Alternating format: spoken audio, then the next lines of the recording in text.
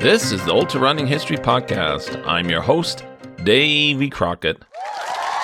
Thanks for coming. This is episode 106, continuing the history of the 6-day races, running as far as you can in 6 days. This episode will tell the story of the first major international first-day race that took place in England in 1878 and was later called the First Astley Belt Race. It was a major deal. Thanks to all of you who have signed up to be an Ultra Running History patron. Your monthly support keeps me going. Go to ultrarunninghistory.com/member to become my partner. That's ultrarunninghistory.com/member to become a Patreon member and help out each month. Will do. Now to the story of the great 6-day race. 6 days, because it was never on Sunday. By 1878, interest in ultra running, known as pedestrianism back then, had taken a strong hold in Great Britain. The 6-day race was viewed as a unique new branch of the running sport that fascinated many sporting enthusiasts. Like P.T. Barnum, who was the first major promoter of ultra running in America, John Astley became the first prominent ultra running promoter in England. Astley's significant involvement in 1878 helped to legitimize ultra running, and he was the person who put running into ultra running. He thankfully removed the walking restriction in the 6-day race. Sir John Astley was a member of Parliament. He grew up in a wealthy family and served in the 1854 Crimea War. He was a great sportsman and while young was an elite runner at short distances. Astley was truly a larger-than-life character. He was a big, burly man, fond of strong language and strong drink. It was said, "Wherever he went, he was made conspicuous by a large figure, white hair, and a beard. The enormous cigar never out of his mouth, save when he was eating, drinking, or sleeping. He had a strident voice and frequent boisterous laugh." A friend said, quote, "He must have smoked more miles of cigars than any man living." Astley also had a passion for boxing and wagering large sums of money. Championship belts had been introduced into boxing as early as 1810, and Astley brought the belt into the sport of pedestrianism. On December 8, 1877, Astley announced that a 6-day championship race would be held in the Agricultural Hall in London, open to all pedestrians in the world. A perpetual belt valued at £100 would be awarded to the winner. A telegram was sent to the recognized world champion, Daniel O'Leary, in Chicago with an invitation. O'Leary quickly responded that he was interested. In January 1878, more detailed plans were announced for the historic event. The date was set for March 18th, with a prize package of £750. The field would be limited to 20 starters. But the most significant announcement was that the race would not be limited to heel-toe walking. The athletes could run if they wanted. It was called Go As You Please. What he did to encourage competition was change the rules from walking to go as you please. So pedestrians could do whatever they wanted. They could run, walk, crawl, whatever, just to get around the track. Now, the Astley Belt races were really the golden age of pedestrianism and the greatest race series of all time. All right? And I mean, it was like national pride was at stake here. It was international competition. It was more talked about than the weather. It was a really big deal. The decision to open up the competition to running was made for 2 reasons. First, Edward Payson Weston was constantly criticized that his walking style of wobbling was not true heel-toe walking. This put pressure on judges during events and caused anger among wagerers. Second, in recent decades, the British had been developing running, not walking, and were at a clear disadvantage to Weston's and O'Leary's skill at walking. Go As You Please would level the playing field for the British.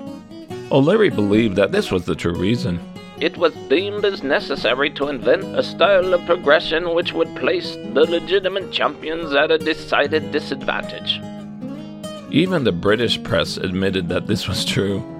As the long walk has developed of late under transatlantic influence, The good old English long run is still the better animal. Competitors would be allowed to, quote, walk, trot, run, lift, or introduce a new style of pedestrianism if clever enough. But some still believed the way to win the 6-day race was to walk, not run. Objections to the planned event were voiced by some thoughtful sportsmen. Recent ultra-distance accomplishments were referred to as, quote, insane feats of endurance that ought not be encouraged. Others were cautious, but less critical. Of all athletes, the Peds seem to be most active now, walkists and runners being in great requisition all over the kingdom. By mid-February, some British entries were coming in. Would the most famous pedestrian Edward Payson Weston enter?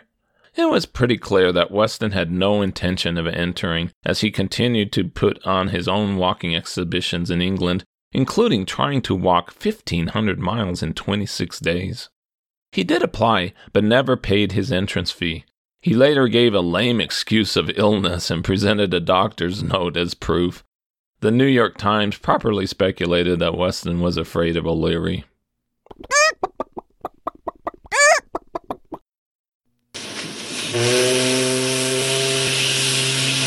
On February 25, 1878, O'Leary arrived in New York City on his way to London. He boarded the steamer Idaho along with his wife and child. He tried to do walking training on the ship, but the weather was too rough to allow much walking. A committee was formed to manage the event of, quote, numerous members of the aristocracy and all the titled supporters of the national pastime of the turf. 2 tracks were laid down, one 12 feet wide, 7 laps to a mile to be used by Englishmen, and another track 6 feet wide, 7.5 laps to a mile for foreigners such as Weston and O'Leary. One corner of the hall was fitted up with 20 small huts for the use of competitors and the attendants. The huts were said to be in terrible condition because they had recently been used to stable camels for a circus, and they smelled awful. Boo! You stink! Rules were put into place. Each competitor is to be allowed one attendant who may hand his man refreshments at a specified part of the track. The penalty for a competitor willfully jostling or hindering any of his opponents or making use of bad language will be disqualification. Switching directions on the track could be done at the end of a mile if wanted. The winner would be awarded a 4-foot-long silver and gold challenge belt weighing 5 pounds with silver and gold plates. The start of the Great 6 Days Tournament took place at 1:03 a.m. on March 18, 1878 in the massive gas-lit Agricultural Hall in London. Astley first made a short speech for the 18 competitors lined up in front of the grandstand, and then shouted, "Away you go!" Some competitors started running fast, others jogged carefully, and O'Leary started out using his proven style of walking. It was a strange sight as they settled down to their work, the 18 men in their varied costumes, some walking steadily, some trotting, some running, some in groups, others individuals. George Hazel, age 33 from London, was an experienced champion 10-mile walker and had been competing for 8 years. He was described as having, quote, a bulldog face, short, cropped hair, and almost deformed, stooping shoulders, which gave him the most displeasing appearance. Early on during the race, Hazel tried to use some brash, trash-talking tactics against O'Leary. He was walking in the opposite direction of O'Leary. When he passed the Irishman on each curve, he would verbally challenge O'Leary, attempting to get him upset. On one turn, Hazel said, "I'll kill this wonderful man before I am done with him." Anything you can do, I can do better.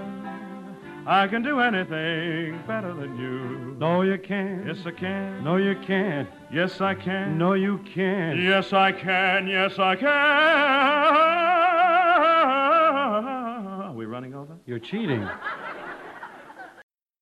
As Hazel gained the lead, it caused O'Leary to worry, and he started running, which alarmed his handler, Albert Smith, who begged him to stop running.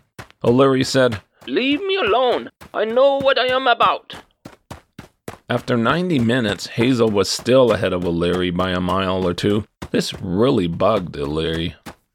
He couldn't stand this bitter, slouching personal competitor. Therefore, he vowed to beat him. Hazel was warned by judges that he would be disqualified if he continued his unsportsmanlike behavior. He soon slowed significantly without the breath to continue trash-talking O'Leary, and he was the first to quit the race, reaching only 50 miles, far back in 15th place. Hazel retired in disgust and contempt for the new order of pedestrianism. In the coming years, Hazel would change his mind and became one of the greatest six-day runners ever, the first to break the 600-mile barrier 3 years later. After 12 hours, O'Leary pulled into the lead with 66 miles, but was closely followed by a runner called Corky. William Corky Gentleman, age 45, was a vendor of cat food from Bethnal Green, England, and had been a pedestrian for more than 25 years. He was given the Corky nickname because of his, quote, lightness on the path. He was shorter than the others, 5'4" and 114 pounds. During his cat food deliveries, he ran on his rounds. In the races, he ran stooping over with an awkward gait and a sad look on his pale face. One person described him, a frail little lightweight, the last you would select to go over 500 miles on foot in a week, but who seemed to skim over the ground with lightness of an Italian greyhound. On day one, Corky was the first to reach 100 miles. As the miles piled up, most of the competitors had given up attempts to truly run. O'Leary had slowed to a trot since midday. After the first day, the score was O'Leary 117 miles, Corky 113, and Vaughan 102. As the second day began after midnight, only O'Leary and two others were on the track during the wee hours of the morning. He felt anxiety to have some strong runners so closely behind him. He boosted his mileage to 124 miles before taking his first sleep rest for 2 hours. By dawn, he held a 9-mile lead over Corky, who was crewed by his wife, who never left him day or night during the race. She was always ready to hand her sweetheart a basin of delicious and greasy eel broth that he loved so well, which evidently agreed so famously with him. That's gross. Blower Brown soon moved up to compete for third place against Vaughan. Of all the competitors, Brown was seen running the most often. Henry Blower Brown, age 34, of Fulham, England, was a bricklayer who during his working days would run wheelbarrows up and down planks. He had been running competitively at distances of up to 10 miles for 16 years. He was described as plucky and persevering, this wonderful little man has a pace exactly modeled somewhat after the reputed speed of a pig, an animal which is popularly supposed to go just a little further than anything that tries to catch it. In the years to come, he would break the 6-day world record. At the end of 48 hours, the score was O'Leary 200, Corky 190, Brown 188, and Vaughan 184. The group of four had a big lead over the rest of the runners. As day 3 started, O'Leary took a 3-hour nap and then returned. He walked very slowly, but soon increased his speed to a steady walk of a little better than 4 miles an hour. While he had been sleeping, Brown had pulled within 3 miles of him, but then needed to take a break. Corky, suffering from pains in his legs, gave up second place and rested longer than anyone else. Henry Vaughan was moving up. Henry, or Harry Vaughan, age 29, was a carpenter and architect from Chester, England. He was nearly 6 feet tall, thin, and walked very upright, with a long stride. Vaughan began his walking career 8 years earlier when he won a 2-mile race. Vaughan, the recent 100-mile walking world record holder, had been the pre-race favorite among the bettors, 5-3 odds. Bettors on Vaughan stood to win a staggering £100,000 if he won. That's worth $16.4 million in today's value. Halfway through day 3, O'Leary was at 240 miles with a 10-mile lead over Vaughan. Unfortunately, Vaughan was suffering from sore feet. The press was amazed how many British runners were having troubles with their feet. Surely in training for a 500-mile walk, either the pedestrian or his trainer ought to be able to discover which sort of boots or shoes are the most suitable. Had proper care been taken about this small matter, half of the men would not have been crippled. At the end of day 3, the score was O'Leary 288, Vaughan 270, and Brown also at 270 miles. Corky, who had been with the front runners in the early days, had fallen off dramatically. On day 4, the press was getting bored. During this afternoon, the attendance of the walk was increased, but proceedings had been most monotonous. On and on, on and on, on and on. However, they were fascinated with the reaction of the thousands of spectators. In an age of sensations, and now that the rage for pedestrian feats is at its height, it is too much to expect that spectators will immediately grow tired of such displays.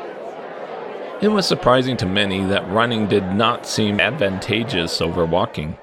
It is very remarkable that O'Leary was kept very constantly to the walking pace, whereas those who have done the most running do not seem to have gained anything by extra speed so attained. Vaughan continued to press O'Leary's lead. At the end of day 4, the score was O'Leary 373 miles, Vaughan 360, and Brown 337. By 11 a.m. on day 5, O'Leary passed 400 miles, but his lead over Vaughan was only 13 miles. Vaughan was walking well, but with continued sore feet. O'Leary was said to wear an anxious look on his face. Vaughan, the Brits' remaining hope for victory, reached 400 miles about 4 hours after O'Leary. The announcement on the scoring board being received with loud cheers, which were repeated when he was shortly afterwards presented with a handsome bouquet trimmed with the national colours. During the day in London, a false rumor spread that something was wrong with O'Leary, which caused a rush of spectators to come to the building. They were clearly favoring Vaughan, but they were alarmed to see their hero with his bruised feet wrapped in cotton wool. He strained every nerve to replace the gap between himself and his adversary, but although he had frequently trotted short distances, O'Leary held his own. What about all the others? Most of them had quit, but some in poor shape continued to try logging miles. Several were in a very pitiful plight as regards to their feet, and it seemed positively cruel to encourage them to keep on their legs, struggling against nature, perhaps doing themselves permanent injury. Most of the competitors presented a forlorn, destitute, ragged, and even dirty appearance. Their guernseys and running drawers looked as if they had not seen soap and water for many weeks. Their boots were hanging to their feet by shreds. Abject poverty seemed to be settled in every countenance, and most of them looked as if they were walking for dear life. Vaughan on the outer, longer track used a strategy to match O'Leary on the shorter track, lap for lap, and follow him closely to close the gap.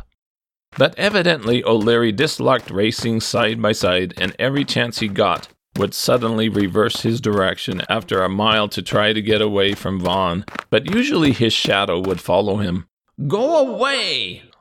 Late in the evening, many thought Vaughan would catch up to O'Leary. O'Leary said, "Vaughan is a gallant walker and a good square fellow.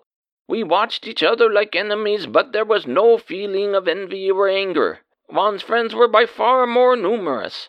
When they handed him bouquets, he would pass them over to me to smell, and on the next turn I would hand them back. The wild applause for Vaughan had no effect upon me."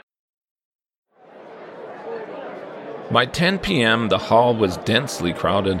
The mob shouted whenever any two men got near each other, apparently oblivious of the fact that one was in reality 100 miles ahead of the other.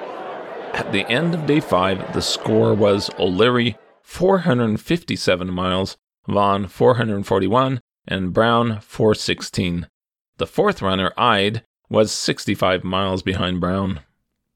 As usual, the building was cleared of spectators for the night, but for the last morning, many remained lined up outside the building to make sure they did not lose their chance on getting back in. O'Leary slowly plodded along the track for several hours during the wee hours of the morning, while Vaughn and Brown rested. This has enabled O'Leary to obtain such a lead that nothing less than a total collapse can deprive him of victory.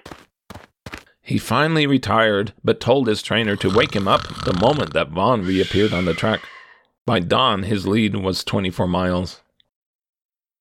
As morning advanced, the crowds began to pour into the building, and notwithstanding that there were other competitors on the track, eyes were strained and lungs were used only for O'Leary and Vaughn. Go it, Vaughn! O'Leary's leg began to swell and cramp. He looked worn out and no longer held his arms forward, but he refused to leave the track for any rest, fearing that if he did, he would not be able to start walking again. For 18 straight hours, he never left the track for 1 second.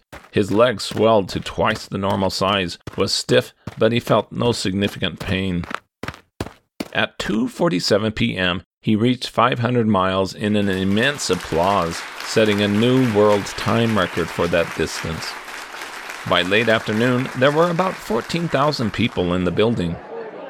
High above the gallery, some adventurous youths had perched themselves in the girders, and once or twice it seemed as if there would be a ghastly accident. A shaky scaffolding in midair was also tested in its utmost limits, but happily with no fatal or otherwise unpleasant consequence. In the late stages, O'Leary had a 19-mile lead over Vaughn. When Vaughn reached 500 miles at 7:38 p.m., he quit. O'Leary continued until 8:10 p.m., reaching 2 laps over 520 miles, breaking his world record against Weston by a quarter mile. His backer Smith insisted that he stop. In his wagers, his backer Smith won a staggering £20,000, worth $3.3 million today. O'Leary then retired to his tent. There was tremendous cheering, and the band played "See the Conquering Hero Comes." Brown and a couple others continued. O'Leary went to his dressing room, quickly escaped from the mob, and took a cab for his hotel. Vaughn came back out, supported by his trainer and attendant, and walked a lap on O'Leary's track. He received cheers from hundreds who had not been able to find O'Leary. At 8:32, the mob broke in and swarmed all over the course. It might be said at the invitation of the band who played God Save the Queen. At that point, because of the chaos, the race was declared finished. The next day, hundreds of visitors tried to see O'Leary, but he declined to see anyone. The swelling in his leg went down, and his feet were not blistered, but he suffered from chafing and needed to sleep. Within a week or two, O'Leary was eventually awarded the challenge belt. It included 7 oblong squares, 3 by 2 inches of solid silver with embossed edges. The centerpiece was made of solid gold with raised letters that read, "Long Distance Champion of the World." On the left silver square was a figure of a runner, and on the right was a figure of a walker.